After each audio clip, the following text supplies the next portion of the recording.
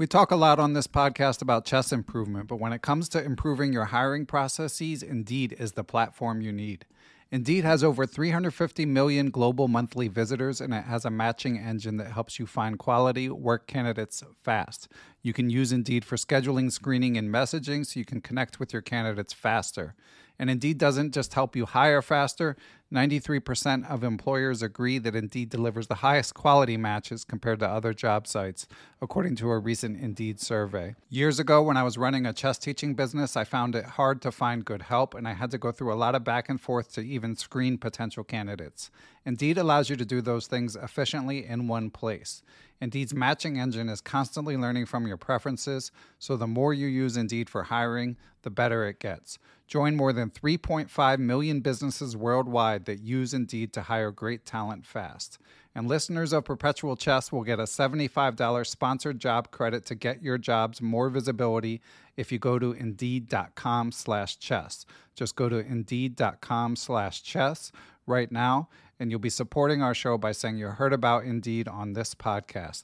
Indeed.com/chess. Terms and conditions apply. Need to hire? You need Indeed. Hi, I'm Daniel, founder of Pretty Litter. Cats and cat owners deserve better than any old-fashioned litter. That's why I teamed up with scientists and veterinarians to create Pretty Litter. Its innovative crystal formula has superior odor control and weighs up to 80% less than clay litter. Pretty Litter even monitors health by changing colors to help detect early signs of potential illness. It's the world's smartest kitty litter. Go to prettylitter.com and use code SPOTIFY for 20% off your first order and a free cat toy. Terms and conditions apply. See site for details. If you're an athlete, you know the greatest motivator of all is the fear of letting your teammates down. After all, a team is only as good as its weakest link. So you owe it to those wearing the same jersey as you to be your best every time you step on the field. That's why there's no vape in team. When you vape, you can expose your lungs to toxic chemicals that can damage your lungs. If you're a step behind, the team's a step behind. Brought to you by The Real Cost and the FDA. Hello, everyone. I am Ben Johnson, and this is the Perpetual Chess Podcast. Perpetual Chess is a weekly chess interview show with accomplished chess players, authors, personalities, and adult improvers where they discuss their lives, their careers, and share tips about how to improve at chess. For more information, go to perpetualchesspod.com. So without further ado, let's get to the show. Hello, everyone, and welcome back to Perpetual Chess, Chess Books Recaptured. For the uninitiated, of course, this is a monthly chess book review / recap, where instead of just interviewing someone, we read a book and then get together to discuss it, try to give you a few chess takeaways, maybe increase your chess culture and history knowledge, and help you decide if a book is worthwhile. And this month we will be talking about another super old chess book, another classic. It's called Chess Fundamentals by Jose Raul Capablanca, former world champion. And helping out this month, graciously, is Jessie Shakarian. So before we welcome Jessie, just a tiny bit of background. She's relatively new to chess, got into it in Queen's Gambit, but she's been active on chess Twitter and social media, being a big part of the community, contributing a lot. You can hear about her background on the Chess Journeys podcast. Shout out to the Chess Journeys podcast, where she goes deep into how she got into chess, and she's doing some sort of web design consultation related to the chess world as well. And I'm sure she's got a few more things she can tell us as we welcome her to the show. So Jessie, thanks again for helping out this month. Thank you so much for having me. I'm so excited to be here. Yeah, so we've got a lot to talk about with the Kappa book. But first, let's just get any more biography that people should know. So you discovered, and again, there's more depth in other interviews you've done that people can find, but you discovered chess through Queen's Gambit, and then you discovered the world. Basically, you knew the game, you discovered the world. And what's your experience been like with chess books, Jessie? Oh gosh. Well, so my favorite pastime is reading. So I was super excited to discover that there were so many chess books, and then quickly realized I cannot read this. This is not in English or like understandable, like to sit and read, right? And so that became this like push and pull of like, more chess books. I can't read these. And like, I keep acquiring them, but my knowledge is not, it's like a big gap. So I haven't actually finished. This is like the first chess book I've finished that's not a tactics book. So this has been a really interesting like journey to go through. And I will preface by saying that I did read this book with my coach, my chess coach, because otherwise I would have a really difficult time reading this on my own. Okay. Yeah. And definitely, as you say, a lot of bibliophiles in the chess world, although of course in the modern age, there's many other ways to learn chess. And I know that you're using a lot of online tools as well, as we can discuss. But we actually have a related question from friend of the podcast, Chris Wainscott, friend and supporter, Patreon supporter of the pod. So we might as well dive into that right away. So Chris asks Jesse, he says, as a newer devotee to chess, how do you decide what book you should read next? Also, how do you go through the book? Are you playing Guess the Move? Do you go through all the analysis, etc.? And Jesse, before we answer Chris's question, you might just want to give like whatever online rating, just to give people a bit of context. I mean, obviously, we know you're new to chess, so we could discern from that you haven't earned your grandmaster title just yet. No, I'm so Lichess, I'm like classical 800-ish on the border of 7 to 8, and then rapid I'm like a 700 somewhere in there. So yeah, I am definitely below 1,000 for sure. And so I'm still going on this journey and asking questions and learning as much as possible. But it's been a really interesting experience to learn this as an adult. Yeah. And we'll talk more about sort of how you're being relatively new to chess landed with the Capablanca book in particular. But first, let's dive into Chris's questions. So, you've been casting about for a book basically that's like proper for someone knows what checkmate is, knows the rules of the game, but doesn't have much of a chess background beyond that. And I know you've bought as all of us chess players do, you've bought way more chess books than one can read or one should read based on your experience level. But so in your sort of fits and starts, and this being the first book that you finished, what has your approach been? Do you try to guess the move? And do you go through the variations and stuff like that? Yeah, so I will try to follow it like part by part and make sure that I understand it. Something that I'm still doing, and I guess this is more like training wheels for like learning, of writing in my books. So I write out each variation and number them on the board or around the board, so I can make sure that I follow along, so I can look back at it and go understand exactly what that is. Although I'm trying to stop doing that because I need to be able to do this in my head. So when we worked on this book, like half of it I wrote in the book, and the other half, because I was reaching a point where I needed to not do that and start like actually being able to read it. So I did that, and then I try to just make sure I understand like the main points. And how do I apply this stuff? What is, I'm still learning like what I need to know against like, this will be good for later, or this will be something important to come back to, because not everything is going to be relevant initially. And how do I learn how to bank certain information for when they actually do show up in a game? That's definitely been a hard thing for me to understand, of like, when is this actually important and how do I maintain that, right? So when we talk about playing the guess the move, I do that, but then I also have to think about like, how do I store that information for like when I need it?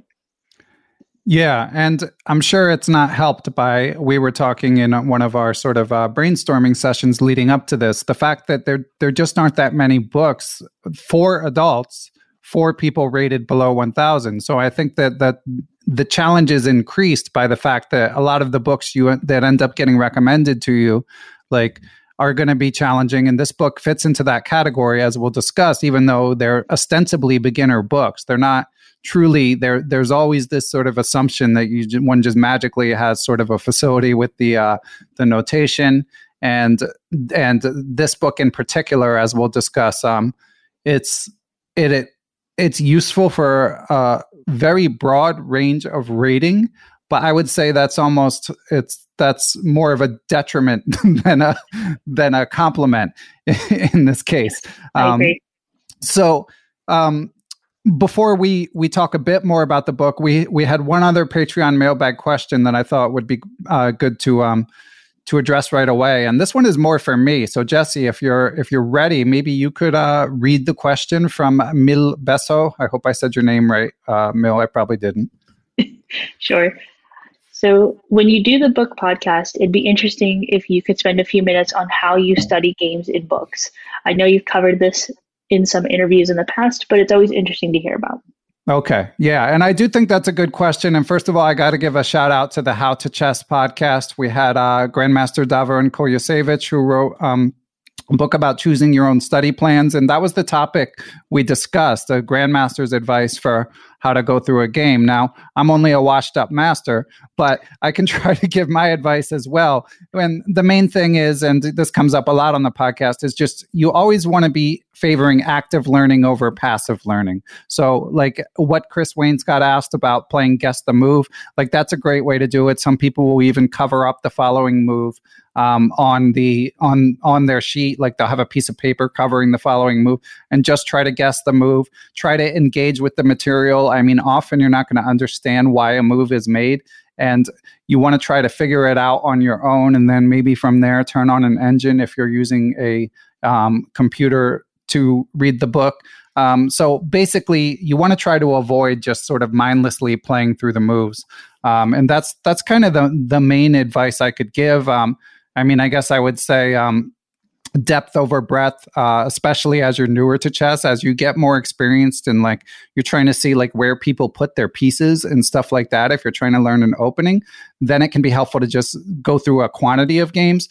But if you're like a club player, it's better to try to understand as many moves as possible. And of course, that's why I often find myself recommending the books with lots of annotations. And we'll have more on that topic later, but I wanted to bring it forward to what we need to know about the context of chess fundamentals before we actually assess the book. So first published in 1921, of course, Capablanca became world champion shortly thereafter. He was when this book was published, he was in the middle of an 8-year, 63 tournament game unbeaten streak. So just staggering streak. And he's one of my favorite players of all time. Botvinnik had a nice quote explaining sort of what it is that's so appealing about the way that Capablanca played. He said, Capablanca's play produced and still produces an irresistible artistic effect. In his games, a tendency towards simplicity dominated, and in this simplicity, there was a unique beauty of genuine depth. And that's what everyone basically says about Capablanca. And if you play through a bunch of his games, it really comes across. He's just a natural genius. He's not like this tactical wizard. I mean, all world champions are amazing tactically, but what he's best known for is just this sort of light touch of knowing where the pieces go. And that's why, like, even if you're not able to calculate at a grandmaster level, there's a lot to be gained from going through his games. A lot of people consider him to be one of the best players of all time. And Chess Fundamentals, I don't think it's ever come up on Perpetual Chess and all the book recommendations I've gotten. So it is, it is a classic, but it's not like my system. People aren't like bringing it up like every single week. I feel like it's having a bit of a moment now, and we'll talk about why that is shortly. But I mean, there, again, Botvinnik had a quote about it. He said, it's without question still timely and has value to players of all levels. He said that in 1984. And I mean, I'm sure if he were alive, he would be saying the same thing now. And Nick DeFermian, who wrote a version he updated a version for McKay Publishing about 15 years ago. And he wrote in his introduction that there's always something to learn from this book. He said it was absolutely the most instructive chess book that existed for half a century after it was written. That might be true because that's an important qualifier, right, Jesse? So we might as well. I mean, we'll give a little more background information, but what was your impression? Let's start with the readability of the book, Jesse. Readability, interesting. So, I guess I would say, I mean, it's obviously, written 100 years ago. So readability wise, it's definitely a little different, but I did find that, it took a little bit of time for me to understand what exactly he was like trying to tell me to do. Right. And then once I understood it and like actually made those moves, okay, I see what he's trying to say. But also sometimes I was just like, why isn't this a little more succinct? There should be simpler ways to be able to say what you're saying, right? So that was kind of maybe just a difference of a modern reader approaching a book that's, a classic. Yeah. And I agree. I mean, as someone who recently read and reviewed My System, it's way more readable than My System, I will say. But those of you who heard my recap with I Am Christoph Sielecki, that's not saying all that much. So it's readable in that respect, but I definitely have some qualms with this sort of the expository style of the book. I mean, it's a little bit scattershot what is explained and what isn't. Big time. That's something we'll be getting into a bit more, obviously, but just a few general points. This is another book that's in the public domain, so it's similar to My System. There's versions absolutely everywhere. I mentioned the McKay version, which is not that beloved online. Everyman Chess did a nice job on their version of the book. There's a lot of sort of fly-by-night publisher books, so be careful what you buy on Amazon. And then, of course, we got to give a shout out to Martin Eustason, Say Chess. And part of the reason I was mentioning that the book is having a moment is he just came out with his own edition. Of course, he's been on the podcast. He wrote these blindfold puzzle books that are really good.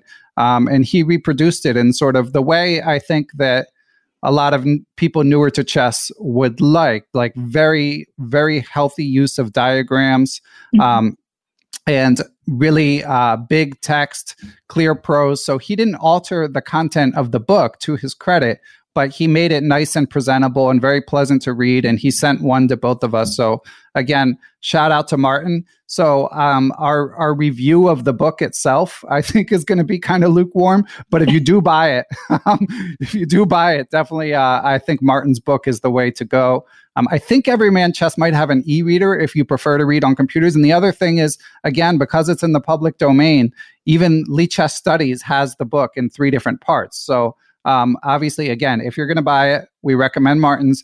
But if you're on a budget or would rather read on a computer, you don't even need to buy it. You can just play through it on Lichess's Study. And when you play through it on Lichess's Study, you can't have the computer on because of the kind person who created it had computers disabled. But if you clone the study to make it your own, you can then put the engine on. So if you're sort of struggling with the material, that can be a good way to check with the engine. So Jesse, I know that you've described yourself as an old school book reader. So I'm guessing you mostly used the Martin's copy for this? Yeah. So I actually had one of those fly-by-night Amazon editions at first, and it was too small. Everything was cramped in. And because I write all over my books, there wasn't any space for me to do this stuff. So when Martin was like, oh, I'm sending this book, I was like, oh, cool. And then it showed up and I was just like, oh my God, there's space to write and make notes and be able to see the board without it being too, like I could just see it without doing too much. So when I talked about how I add the variations onto diagram, I actually had the space to do that. And I didn't have to like take notes on a notebook or something because I'm really tactile, so I have to just write everything down. So I was just so happy that this edition has the space to be able to sort of study it. Yeah, Martin did a great job, and I think he's charging $10 for the book, which is a steal. I mean, qualms with the book notwithstanding, you can certainly get $10 worth of reading material for it. I should have checked this before, but I'm going to take a quick look on the price. There it is, sponsored content, Martin, with the ad going on Amazon. Yeah, $9.75. So anyway, we're going to actually talk about the structure of the book and even more about what we think of the book. But first, let's take a break and hear from our sponsors. Perpetual Chess is brought to you in part by our longtime sponsors, our original sponsors, Chessable.com. Chessable, of course, is known for its proprietary Move Trainer technology, which utilizes spaced repetition to help you remember openings, tactical patterns, whatever it is that you're working on. They have a huge library of courses, including the free, short, and sweet versions of various openings. Speaking of openings, they just dropped Lifetime Repertoires, the London System by Grandmaster Lequang Liam. Love or hate the London, you got to know what to do against it, so be sure to take a look for that. And don't forget to sub to the How to Chess podcast hosted by yours truly. We just had Peter Svidler on, other big guests in the works. So all the links you need are in the show description. Let's get back to talking chess. Hello, it is Ryan, and I was on a flight the other day playing one of my favorite social spin slot games on ChumbaCasino.com. I looked over at the person sitting next to me, and you know what they were doing? They were also playing Chumba Casino. Coincidence? I think not. Everybody's loving having fun with it. Chumba Casino is home to hundreds of casino-style games that you can play for free anytime, anywhere, even at 30,000 feet. So sign up now at ChumbaCasino.com to claim your free welcome bonus. That's ChumbaCasino.com and live the Chumba life. No purchase necessary. VGW. Void where prohibited by law. See terms and conditions. 18+. And we are back, and I did verify the price, and it's under $10 for Martin's version, so definitely a bargain if you're going to buy it. We also forgot to mention for whom this book is most appropriate. Again, that's kind of a loaded question, but a friend of the pod, Jostin Langstrand, whose book reviews I always enjoy, Potzer's Review, he guessed 1,200 to 1,600. He recently wrote a review of Chess Fundamentals that I'll link to. I agree on the 1,200, as Jesse, I think, will help us illustrate. It's not, despite its title, for brand new players. But on the high end, I would go even higher than 1,600. I mean, this is a world champion explaining his moves, and he's often not sugarcoating things. So I think at least it might even go up to 2,000. And again, as we were saying earlier, that's not necessarily a great thing if if you're serving too many masters. It's not serving anyone perfectly. But anyway, the structure of the book, Capablanca, of course, famous especially for his endgame play, just had an incredible ability to extract wins from tiny advantages and make it look easy. And that was sort of his philosophy of chess. He was known for not being like a big opening theoretician, even in those days where openings were not as advanced. He kind of had a disdain for studying openings. And he wrote, and studying chess generally as a world champion, he was known as this sort of natural genius who didn't work as hard at the board as or away from the board as most of the world champions.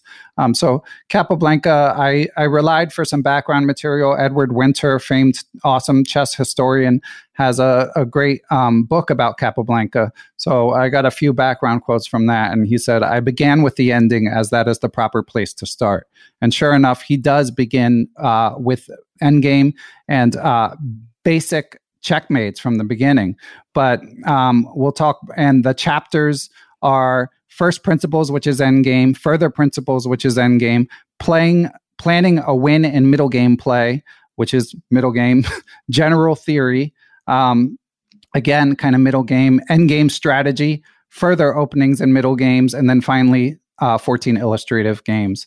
So kind of, and it's a little bit scattershot. And again, in reading Edward Winter's book, some of the material I think was culled from like journal entries that he'd written, again, similar to my system. So that might contribute to there not being a sort of unifying theme in the book, as again, we'll discuss.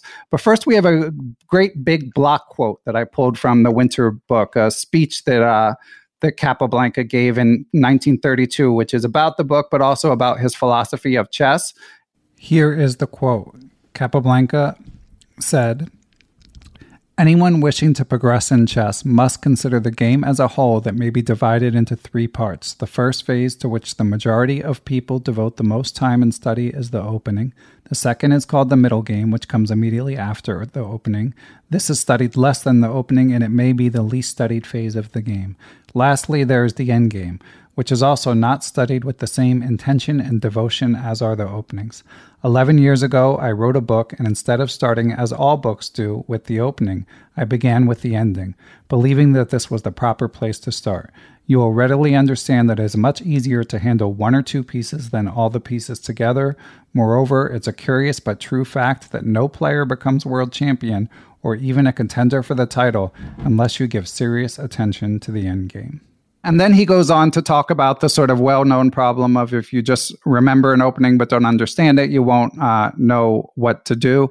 Obviously, that's a struggle that carries on to this day. So I think it's I like the philosophy, and I like that even amongst the world champions, there's such different approaches to chess and chess improvement. And even the idea of putting the end game first, I think is pretty cool. But the choice of the end games is a bit odd. Jesse, why don't you take us through your experience, like right from the beginning of where he starts with the rook and king checkmate as the very first thing he presents in the book? Yeah, so when we started there, and once I sort of got the hang of what he was trying to say, I was like, oh, this is easy even for me, right? Like, so I'm excited because I'm like, oh, cool. Like, I am not going to be completely behind right from the outset. So I was ready. I was like, yeah, okay, cool. So I recognized some of these things I've already learned as a beginner. And then that pretty much changed. Not too long after, and I started falling behind. Yeah, and it's a big jump. Like the rook and king checkmate, he does at the beginning. The two bishops checkmate, and then in very short order, he's doing some king and pawn endgames, which start basic, but it escalates quickly. And I think that's sort of the general issue with this book, and it's common that when you're the best player in the world, you're not like every time, when I've been lucky to interview Peter Svidler a few times, and he's very self-aware and always says, like, I'm the worst teacher in the world, because he knows that and of course it's not true in his case, but he knows that as a world-class player, a lot of things seem second nature to him. And Capablanca often has very incisive explanations, but again, the things he chooses to explain are kind of, it's hard to predict. And certainly it doesn't seem like at the beginning with the rook and king checkmate, I feel like it's very thorough. And if you didn't know how to do it when you were reading it, you actually could learn from the book. But then in the more advanced stuff, it's actually less thorough. And the other thing is, again, it's just like, who are you serving? If you've got rook and king checkmate at the beginning and like grandmaster battles at the end with sparse annotations, like who is your target audience? And again, this book was written 100 years ago. So of course there just might not have been as much planning. People would have been happy to get any book by a world champion.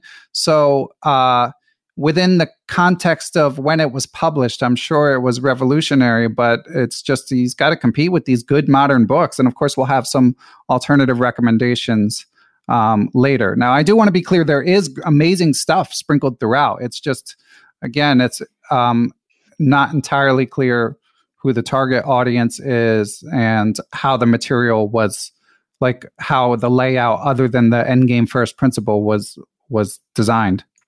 Yeah, I would agree. I when I first opened the book and I looked at the table of contents, I was like, I don't know what am I going to learn from this?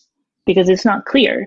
Even though we talk about like general theory as part of like the middle game, but at the same time, it doesn't say middle game, right? It just says, when you look at the table of contents, it tells you, if it's going to be opening, middle, or end game. And so there's like 3 different chapters on middle game, but it's in the beginning, the middle, and the end of the book. And so I was just like, I already don't know what I'm supposed to take away from this. And I found that a little concerning. And to me, it would have made sense to have the general theory at the beginning of the book, because, you want to cement, like, here's what you're going to learn, right? And then you're going to see it played out across these games and these examples. And so once I sort of hit the point past like the pawn promotions and things like that, I did start learning new stuff. The blocked position, some of the like the part about the knight versus the bishop. Like, I also thought that the knight was more important than a bishop because it can do more, but then I realized he was right, that like, oh, a bishop is like a stronger piece than a knight. Okay, that's that. I just learned something new. Good. But at the same time, by the time I got there, all those, like, I can only calculate about 2 to 3 moves ahead. And that's about it. Anything more than that, it's not easy for me.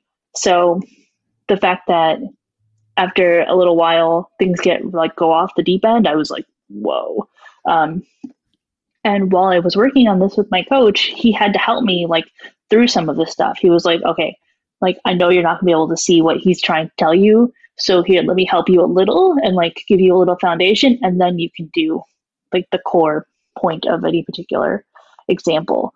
And I was like, this, like, part of me was wondering, like, did the word fundamentals change over 100 years? Right, because yeah. this is not fundamentals if I have to get like a boost to understand what he's trying to tell me. And then it becomes kind of counterintuitive, right? Yeah. Yeah. And there's a lot of that. And what you say about the relative value of the pieces is a good observation. Another quote from Capablanca from the Edward Winter book. Kappa said, what will come as a shock to most players will be the relative value of bishop and knight in the endgame. Contrary to popular belief, the bishop is the stronger piece. In the last 20 years, chess has made enormous strides, and many of the old masters are proven wrong on this point. And he also said, I challenge anyone to produce a work of such accuracy on first appearance. And I think both of those are amazing points, and it is important to sort of remember how far ahead of his time he was. And even in terms of the accuracy, like, Jesse, I know you had mentioned in our brainstorming that you were curious, like, how it holds up to sort of modern analysis. And first of all, like, I should say, like, left to my own devices, I would not be remotely qualified to critique the accuracy of Capablanca's moves, but I did look through it with an engine, with the Lichess web engine, since I was able to so easily on the Lichess study, and it is remarkably accurate. I mean, there's one or two, like there's one game where like, it goes from equal to -6 on one mistake that he makes, and he doesn't even give that move a note. And there's only 14 games, so like if you're not sort of as to what Jesse was saying, he's not doing an amazing job like highlighting the critical moments, but again, there are some very good explanations, and his analysis often was very accurate, and notably accurate, even in just errors notwithstanding, compared to other books. So again, it's a mixed bag. And one other thing I wanted to add on the basic mates thing, even though he does an amazing job explaining these basic mates, they're, I think, uniquely suited to learning on computer. If you want to learn a rook and king checkmate, I mean, Lichess and chess.com and Chessable, and they all have drills you can do. And to practice those against a computer is just like, it's an amazing opportunity. When I was a kid, you needed a person. And if you didn't have a person, like, you had to try to learn it from a book. But now there's clearly, for repeating a specific sequence to end a game, there's nothing better than practicing against a computer. So even the part that's like explained well, it's not necessarily like the right place for it. So again, there are some great observations you will definitely learn from the book, but yeah, it's disjointed, I guess you could say.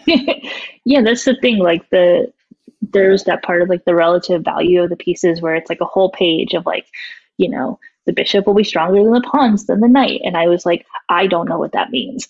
And so my coach and I had to go line by line, and I had to, so that part of the book is actually written up with like, this is for attacking, this is for, Yeah, let me actually read a few of them. We won't read them all, but just to give listeners a bit more context. So yeah, he was big on comparing the relative value of the pieces, and he says, for all general theoretical purposes, the bishop and the knight have to be considered as the same value, though it is my opinion that the bishop will prove the more valuable piece in most cases, and it is well known that 2 bishops are almost always better than 2 knights. So, okay, that comment obviously has aged well.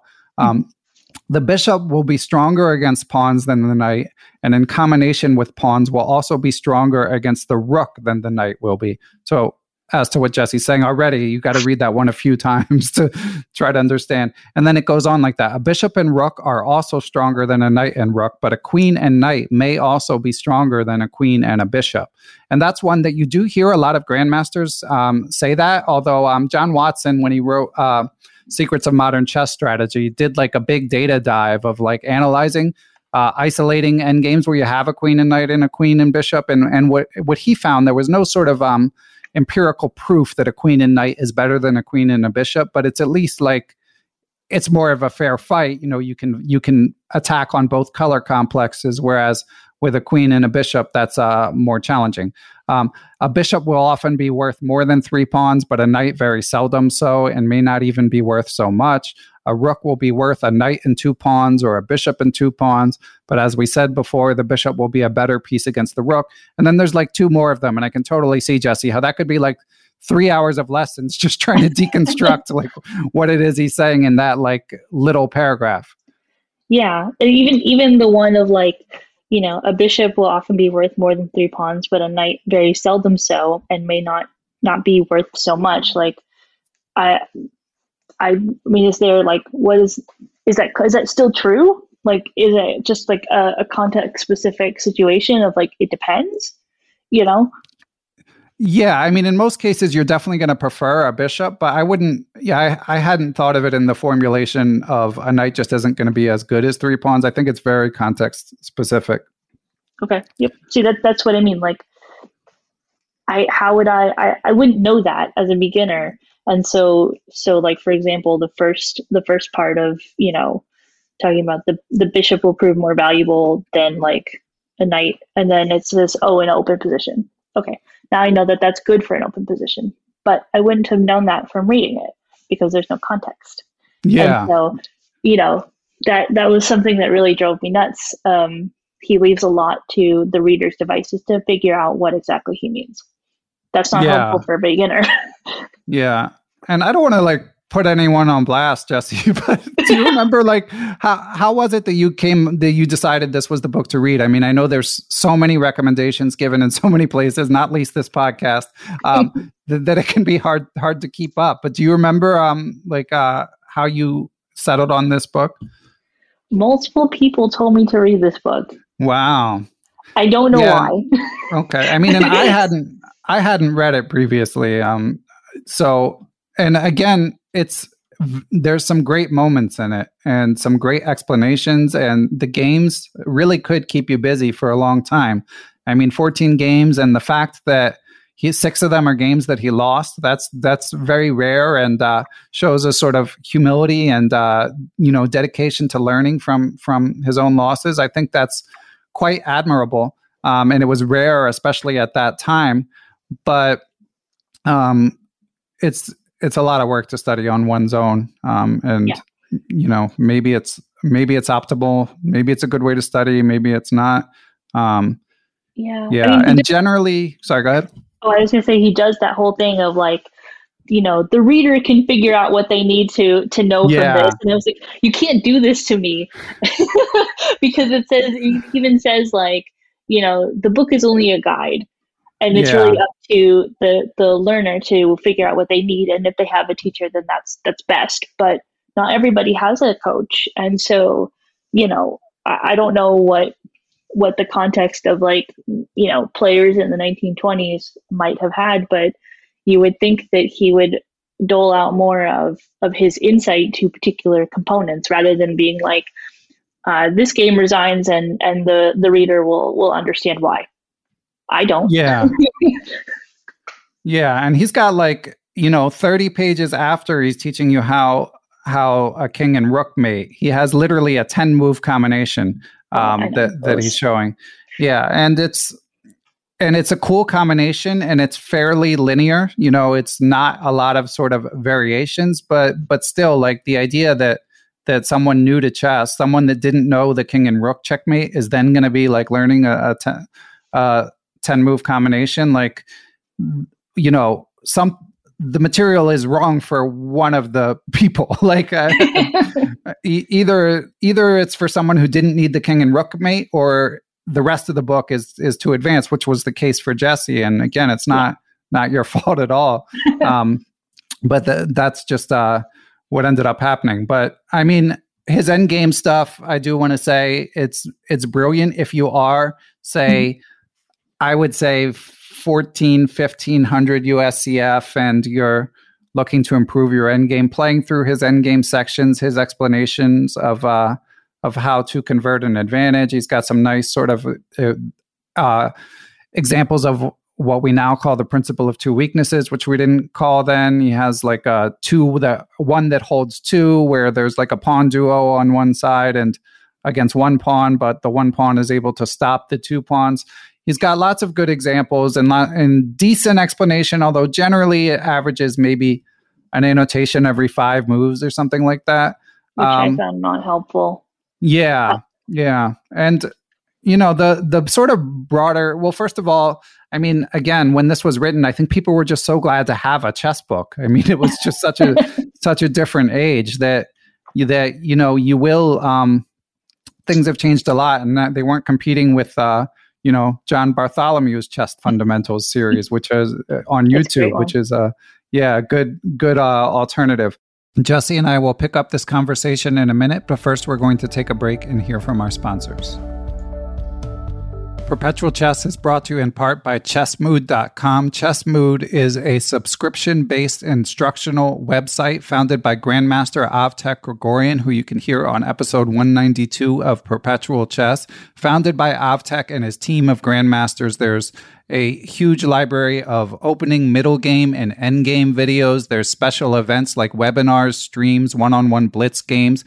Every Chessmood member gets a consultation call with one of the Grandmaster coaches. And also be sure to check out Chessmood's free content. Avtek has a great blog. They also have a YouTube channel where they're posting videos from Grandmasters daily. So links you need are in the show description, but be sure to check out Chessmood.com. Perpetual Chess is brought to you in part by AimChess.com. AimChess, of course, collects your games from the major chess sites and then gives you an actionable study plan. So it's a great resource for players and coaches alike. It tells you how you compare to your rating peers in openings, end games, time management, all that stuff. It told me I was behind on the clock in 87% of my recent blitz games. I think I might need to work on that, and thanks to AimChess for pointing that out. But it's a great product. Go to AimChess and check it out. And if you decide to try out a subscription, use the code PERPETUAL30 to save 30%. As always, the info you need is also in the show notes.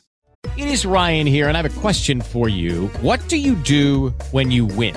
Like, are you a fist pumper, a woohooer, a hand clapper, a high fiver? I kind of like the high five, but if you want to hone in on those winning moves, check out Chumba Casino. At ChumbaCasino.com, choose from hundreds of social casino-style games for your chance to redeem serious cash prizes. There are new game releases weekly, plus free daily bonuses. So don't wait. Start having the most fun ever at ChumbaCasino.com. No purchase necessary. VGW. Void where prohibited by law. See terms and conditions. 18+. I reached out to a friend of the podcast, Fred Wilson, just to sort of, you know, Fred knows his chess history like no other. So I was curious. I had asked him about some of the different editions of the book, but also just sort of his opinion, because I always feel a little bad, you know, being sort of like, you know, decent club level player, weak master, whatever, criticizing the works of these legends. It feels a little odd, but on the other hand, it's very hard deciding what to devote your time to. And I just feel like there are better choices. So anyway, I asked Fred what he thought, and I have a quote from Fred of Fred Wilson Books in Union Square, New York City, the only chess bookstore in New York City. So if you're in it, check out Fred's store. You can also hear an interview I did with Fred for Perpetual Chess. And of course, patrons of the show used to be able to hear his old interview show, which had some gems as well. So anyway, here's what Fred said. Finally, back in the dark ages, we fought our way through the classics, trying to understand them because we really wanted to get better. If you didn't, you remained a potzer, though perhaps with some tactical talent, you could beat your equally lazy friends. Someone once wrote that until you realize that chess is not just a random series of tactical opportunities, you will never really become a good player. So pushing through Kappa's notes to 6 of his serious losses should always be helpful. So, and I think that's kind of what it comes down to is like, how useful is it to sort of torture yourself for explanations that aren't there, that aren't provided, I should say. The truth is in there, and that's how people used to learn, but that's because there was no choice. So, and I'm not a neuroscientist. I'm not, I can only guess, but it seems to me like it's probably not the optimal use of one's time. I mean, do you have other books? I know you said you didn't finish any other prose books, Jesse, but have you come across some where you were reading and you're like, this is more like it? Ooh, that's an interesting question. I'm just going to peek over at my bookshelf for a minute. Okay. And if you want, Jesse, I could give a few of my counter recommendations while you do that. Okay. So regular listeners aren't going to be surprised by most of my recommendations. I tend to repeat myself. But one that I haven't mentioned that much is Patrick Wolf, Grandmaster Patrick Wolf, who's been on the show. It used to be called The Complete Idiot's Guide to Chess, but now I believe it's called Learn to Play Chess Like a Boss. I picked up the new version because I was thinking for Jesse, first. I was thinking for someone like Jesse, brand new to chess, but doesn't want to read a kid's book, like what should they read? And Patrick does a great job, and he starts even more basic than the King and Rook. I mean, I believe he starts with how the pieces move, but it's sort of presented in a much more logical. He introduces you to all the basic tactics, then he introduces you to some basic strategic concepts, and does a really good job explaining things. So if you're like your first chess book after you know what checkmate is, I think that's a great choice. And then as you advance from there to probably what Jesse's level is now and towards sort of like a 1000 USCF FIDE, that's where the recommendations get a little bit more familiar. They've definitely been mentioned before on the show.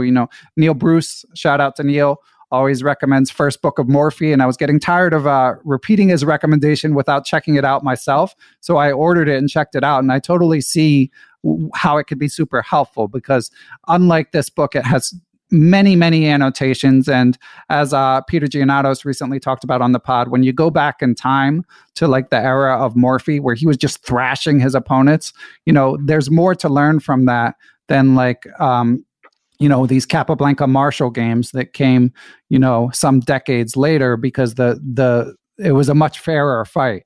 Whereas Morphy was just so far ahead of his peers that you can really learn from the more basic mistakes that people will counter, and you don't have to do all the hard work of figuring out your explanations on your own.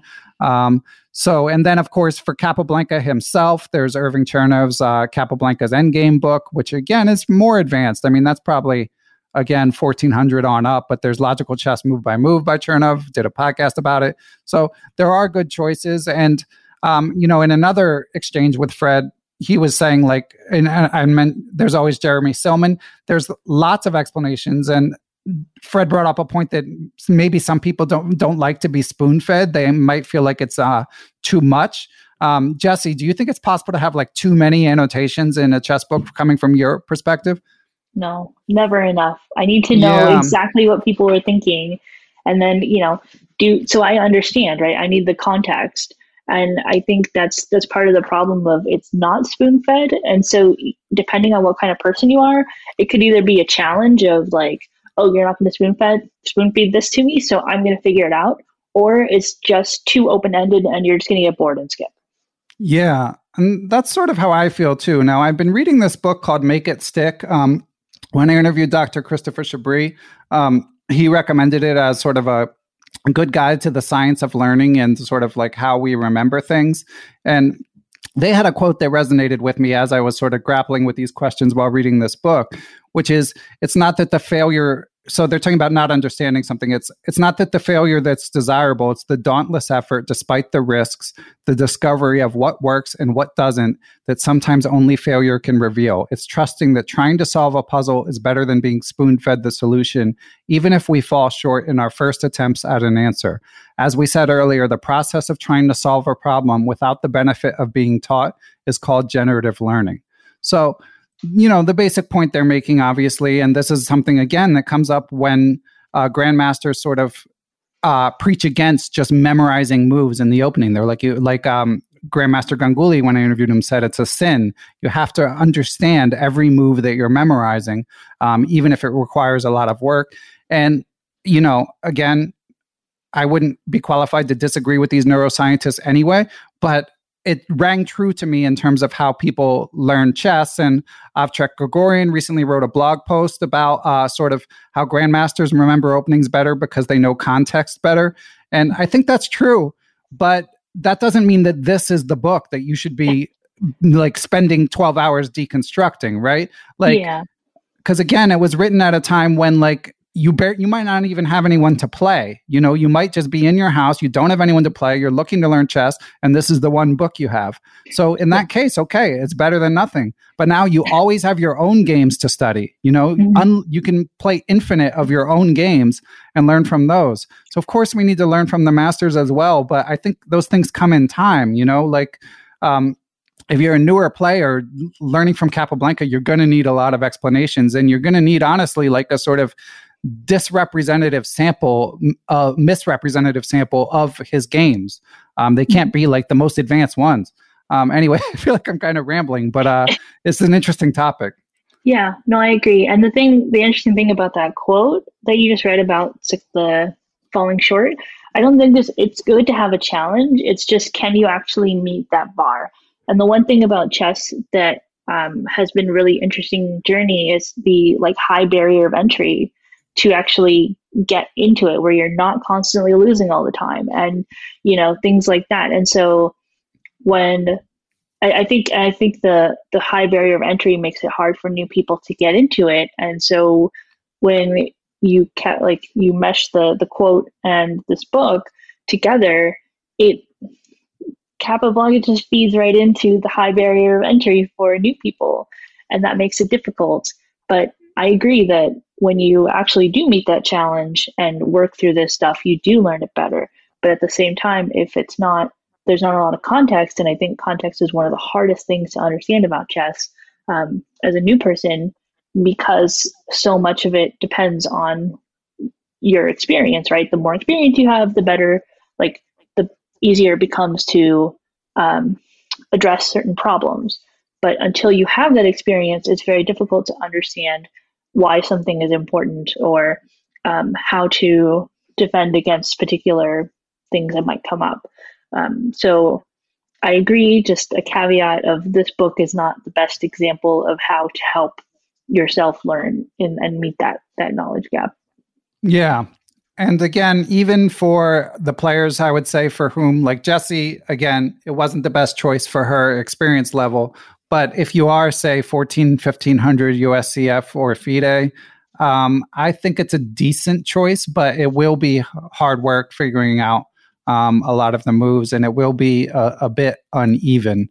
The book's a pretty quick read. If you're not spending hours trying to sort of figure out what's underneath the surface in terms of the lack of annotations in some situations, I mean, you could read it in 4 hours. It's not a super long book. And I think for, say, 1400 to 1800, there's plenty of worthwhile material. But I think there's other good choices too. And again, just in terms of comparing calling a spade, even Chernev's Capablanca book, Capablanca's Best Chess Endings, I would prefer that to Capablanca's own words, which it might be considered blasphemous to some people who are you have to read the world champions in their own words, but I mean, most of the audience are not going to be world champions. So it's I think better to be spoon-fed. I'm on team spoon-fed. Me too. But I will say that there's something about about reading a book that's not the most ideal book to start with. So like it's good to read the classics, right, and understand why they're good, but also understand like why they're classics and why maybe it's not always the best choice, if that makes sense. So if you have a like for this book, I was like, okay, so I got some good information out of it, and there was some information that's too advanced for me. Okay, so we put that aside, and then what do I like, what don't I like, and I think that's a good way to still inform yourself about what you want out of a book moving forward. What are you looking for? Maybe not everybody likes, classical like literature, for example, and it's the same thing. It's just, is this helpful? Did it advance my knowledge? Yes. So like quite simply, yes. But the caveat is, there's a lot of other stuff that wasn't helpful. So it didn't balance out. And so I think it's also important to analyze as a reader, like why this book was helpful. But the recommendation is definitely like, this is good, but context, depending on what you want to get out of the book, or maybe just even particular chapters. Like the first 3 chapters, I think, were the most helpful for me. And then once I started reading chapters 4, 5, and 6, or 4 and 5, I can't remember which one was the one with the game annotations, but what can you get out of it? I don't think there's anything wrong with picking up a book, only reading 2 or 3 chapters, and then putting it down, because eventually I'll come back to this when I'm, 1400 player, and this will make more sense, or things will just come to me faster with time and experience. Yeah. And again, the fact that Martin's only charging $10 for his book and that you can read it for free online without violating copyright laws means that you, as Jesse said, you don't have to read the whole thing. You can pick and choose. And just playing through the games and seeing his notes is pleasant. Although again, I mean, maybe I'm just too much in favor of spoon feeding, but even with the games, I could have used a little bit more of like, I lost because of this, and at the end of each chapter, these days, a lot of authors, I think, have figured out that people like review puzzles. They like bullet points, sort of summarizing. Mm-hmm. And there's, this is a 100-year-old book, and you've got to be careful if you're going to mess with the original text. Nick DeFermi in the version he did for McKay, he added some modern games, including his own games. And like even a grandmaster like Nick DeFermi, and like not everyone liked that he did that. So it's sort of like, damned if you do, damned if you don't in terms of messing with the text. But I'm sure that someone could do sort of a modern, more expository treatment that used the original material in a better way. But yeah, I mean, overall, I'd still give the book I think for someone Jesse's level, I'd give it like a D.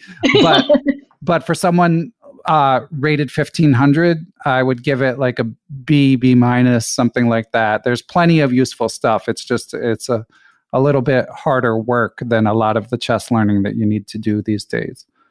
So Jesse, can you think of anything concrete that you learned from this book? I'm putting you on the spot here, but I'm just curious as we start to wrap up. Yeah. So I think some of the stuff that I think was good. So the Rook King checkmate is now like muscle memory to me, which is good. The relative value actually was kind of helpful. I might have to just kind of keep coming back to it the more I learn, just to make sure that I fully understand it.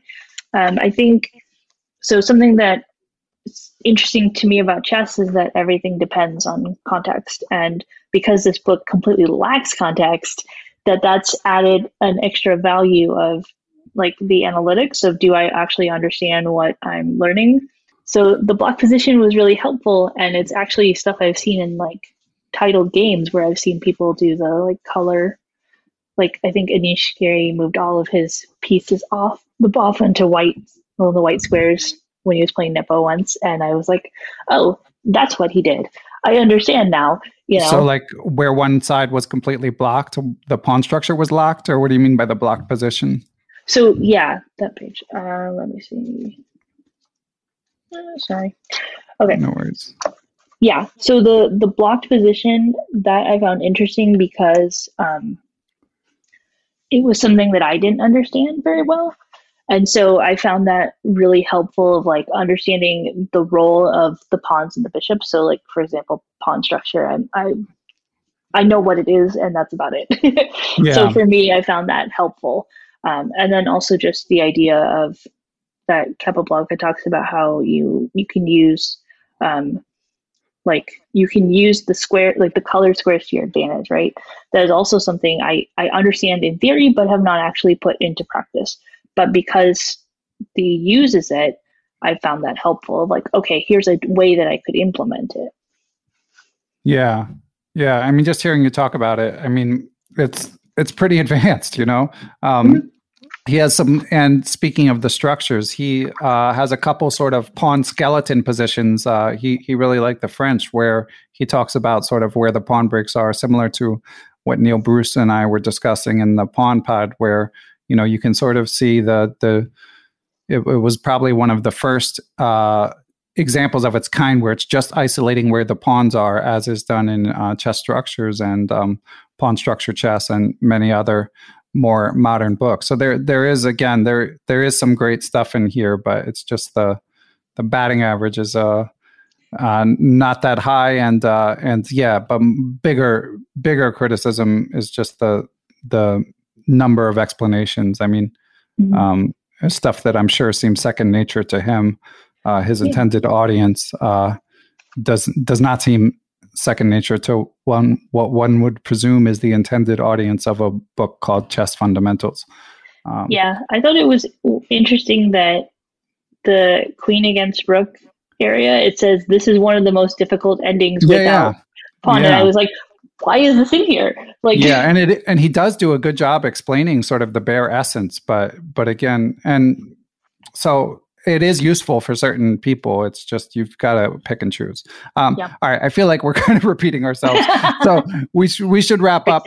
So Jesse, first of all, thank you. I also wanted to make a donation to a chess charity on your behalf. I appreciate all this work that you've done. And what do you think, Jesse? Who should we support?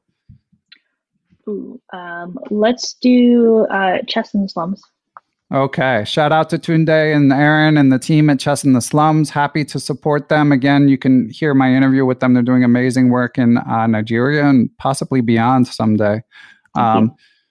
So thank you, Jesse. And couple housekeeping notes. We are going to do a throwback and do a blindfold chess puzzle, or 2 blindfold chess puzzles at the end. There's been overwhelming demand. 1 or 2 people asked me to do them. So this is not going to resume to being a permanent feature. But this month we will do a couple. And next month we're going to switch it up a little bit, do something slightly less instructive. I'm going to be catching up with an old friend, John Fernandez, who recently was elected to the U.S. Chess Board of Directors and has a successful career outside of chess, but he's always sort of stayed near the chess world, and he's got some great stories. And what the book we're going to discuss is Chess is My Life by Grandmaster Victor Korchnoi. So we're going to read a biography. He does have 15 games in the book as well, so we'll be able to talk some chess strategy and chess improvement, as well as diving into sort of the amazing life experience of legendary Soviet and then former Soviet grandmaster. So that should be fun as well, coming hopefully in late October. So Jesse, thanks again. If people want to keep up with you, reach out, maybe study together or whatever it may be, what's the best way to keep up with you, Jesse? You can follow me on Twitter. I'm at Jesse Shakarian. I would love to do like a chess punk study group. That would be super cool. Awesome. Okay. So I'll link to that. And thank you again, Jesse, for suffering through this book that was a little bit too advanced for you. No, it was fun. I enjoyed it. Okay. Well, I'm glad to hear it, and I do appreciate it. So thank you, Jesse. And goodbye, everyone. Stay tuned if you want to hear the blindfold puzzles. Thank you. Hello there, blindfold chess wizards and aspiring blindfold chess wizards. We are back with the increasingly rare blindfold chess puzzle special feature on the Book Recap podcast. And this is a Stafford Gambit special edition. Shout out to I Am Eric Rosen. Both of these puzzles are taken from traps in the Stafford Gambit. Here we go with number 1. So we're going to read the moves from the starting position. These are not setup positions. These are from the start. I'll try to go nice and slow. You can always go back and re-listen if you need to. And in the show notes, we will have a link to the position and then a link to the answer. So number 1 is the game begins e4, e5. White plays knight f3. Black plays knight f6. White plays knight takes pawn on e5. Black plays knight to c6. White plays knight takes knight on c6. Black plays d takes c6. White plays pawn to e5. Black plays knight to e4. White plays d3, question mark. Black plays bishop c5. Black takes the knight on e4. And now it is black to move and win. So I'll read the moves again, this time without commentary. e4, e5. Knight f3, knight f6. Knight takes e5, knight c6. Knight takes c6, d takes c6. e5, knight e4, d3, bishop c5. White plays d takes e4, and it is black to move, and they have a sequence that forces a win. Number 2, and by the way, that first puzzle I'd say is maybe 1500 level, and this one will be a little bit harder, but not super hard if you stick with it. So we're back at the starting position. e4, e5, knight f3, knight f6. Knight takes e5. Black plays knight c6. Knight takes c6. D takes c6. White plays knight to c3. Black plays bishop c5. White plays bishop c4. Black plays knight to g4. White castles. Black plays queen to h4. White plays h3. Black plays knight takes f2. White plays queen f3. Black plays knight takes h3 check. White plays king to h1. And now black can force checkmate in not that many moves. I'm not going to say how many, but see if you can find a checkmate, a forced checkmate for black. And I'll repeat that whole thing. White plays e4. Black plays e5. White plays knight f3. Black plays knight f6. White plays knight takes pawn. Black plays knight c6. White plays knight takes knight on c6. Black plays d takes c6. White plays knight to c3. Black plays bishop c5. White plays bishop c4. Black plays knight g4. White castles. Black plays queen h4. White plays h3. Black plays knight takes f2. White plays queen to f3. Black plays knight takes h3 check. White plays king to h1. And now it is black to move and force checkmate. So those are your 2 Stafford Gambit puzzles. Let me know if you guys are still actually doing these blindfold puzzles. Maybe I'll try to do them slightly more often. But in any event, thanks for listening to Perpetual Chess, and we will catch you all soon. Thank you to everyone who listens to and supports the podcast. And most of all, thank you to my producer, Matthew Passy. Be sure to check us out on social media. You can follow me on Twitter. I'm at BennyFishel1. We also have a Perpetual Chess Facebook group where we continue the conversation about each episode. I've even got the Instagram page locked and loaded, actually posting clips every week. So you can follow at Perpetual Chess to catch some clips there. I also want to thank our sponsors, of course, Chessable.com, the original sponsor of Perpetual Chess, Aim Chess, Chessmood. Thanks. I'm proud to be affiliated with all of these sites. Also want to thank Blue Wire Podcast, with whom I partner. Big shout out to Blue Wire. Check them out for sports podcasts. But most of all, I want to thank the individuals who helped make Perpetual Chess go via PayPal or Patreon. And of course, they get to find out the guests, send in questions, hear occasional GM lectures on Zoom, and even get ad-free podcasts. So thank you all for supporting Perpetual Chess and keeping it going. So without further ado, I would like to give special thanks to the following people and entities. Chessable.com, David Lazarus of LazmanChess.com, Quality Chess Books, the Capital City Chess Club, the Abysmal Depths of Chess blog, shout out to JB, Adapta Interactive Web Designs and Services, the Apprend Chess Twitch channel, A Needy Deer, Austin Clough, Benjamin Porteau, Bill Sigler, Kathy Carr, Chad Oliver, the Charlotte Chess Center, the Chess Central's Chess blog, Chessmood.com, Chris Flanagan, Chris Lott, Dan O'Hanlon, Daniel He, Danny Davidson, David Mitchell, I am Dimitri Schneider, Douglas Wilson, I am Eric Rosen, Farhan Thawar, Faraz Sawaf, Gary Foreman, Glenn Downing, Greg Harfst, Greg Shahadi, Gregory Gulick, Hampus Axelson, James Kennedy, Jay Garrison, Jeff Martinson, Jeff Schaefer, Jeremy Nilsson, John Jernigan, John Rockefeller, John MacArthur, Kevin Forsyth, Kevin Gilmore, Kevin O'Callahan, Kevin Pryor,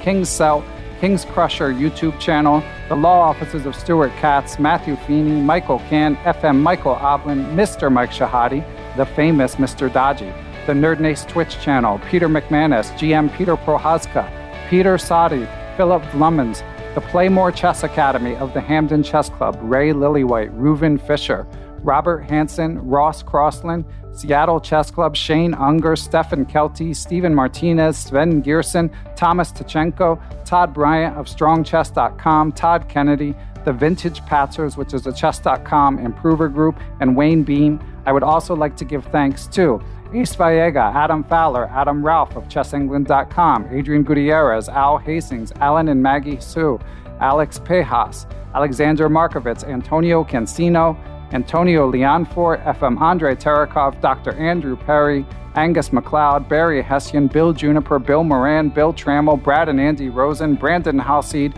Brian Chase, Brian Mullis, Bruce Scott, Brian Tillis of Palm Beach Chess, Cameron Davis, Can Kabadai, Chad Hilton, Chad Likens of Rose City Chess in Portland, Oregon, Chess for Charity in Jacksonville, Chess Patzer Spain, Dr. Charles Snodgrass, Chris Kiefer, Chris Wainscott, Christopher Baumgartner, Christopher Chabris, Christopher Wood. I am Christoph Zalecki, a.k.a. Chess Explained, Coach J's Chess Academy, Costa Caros, Courtney Fry, Craig Mallon, Daniel Ginsberg, Daniel Naylor, Dave Best, Dave Saylor, David Blaskotchek, David Brown, David Goris, David Hamblin, David Cramley, David Peterson, Dennis Parrish, FM, Donnie Ariel, Dwayne Edmonds, Ed Daly, Ed Mead, Edwin Rodriguez, Ethan Smith, Evan Rosenberg, Ewan Richardson, Ian Mason, Felipe Melo Padilla, Fox Valley Chess Club, Francis Letarte Lavoie, Frank Tortoris, MD, Frank Zananis, Gary Andrews, Gary Lewis, Gautam Narula, Gene Stewart, George Foote, George Harris, Giovanni Russo, Gregory Higgins, Han Shute, Harish Srinivasan, Howard V. Han, Jacob Kovacs, Jason Apollo, Jason Murray, Jacques Perry, James Aspinwall, James Benastia, James Muir, Jason Woolham, Jay Tuttle, J. Deep Chakrabarty, Jeff Anderson, Jeffrey Martello, Yep Hoyland, Jerry Wells, Jesse Jesse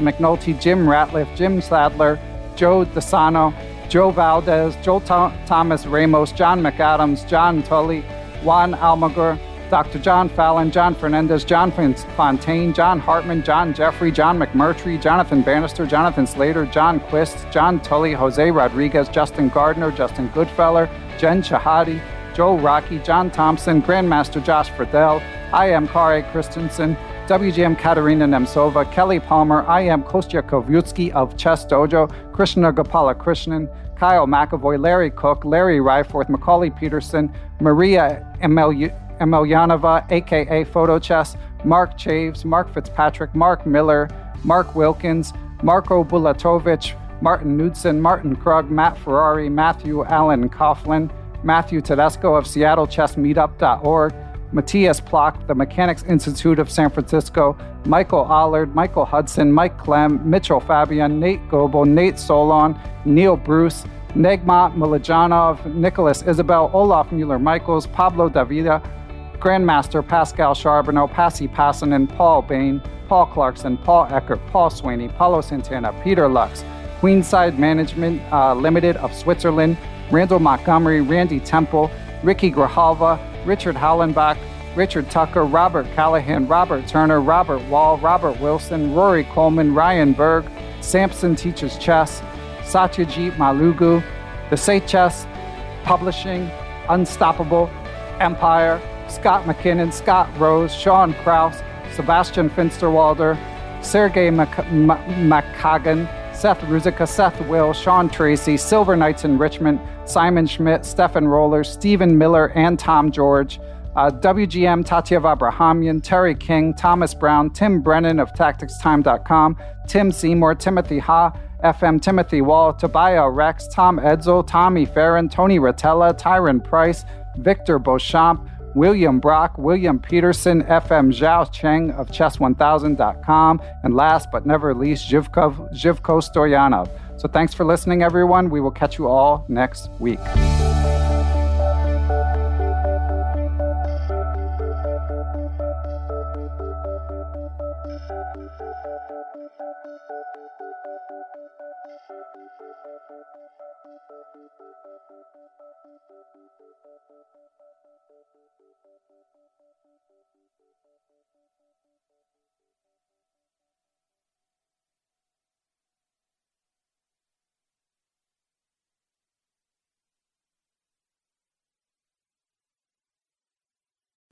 Sports Social Podcast Network.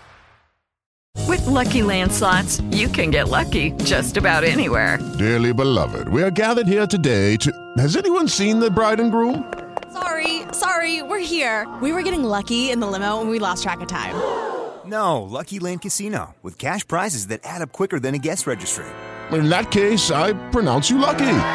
Play for free at LuckyLandSlots.com. Daily bonuses are waiting. No purchase necessary. Void where prohibited by law. 18+. Terms and conditions apply. See website for details.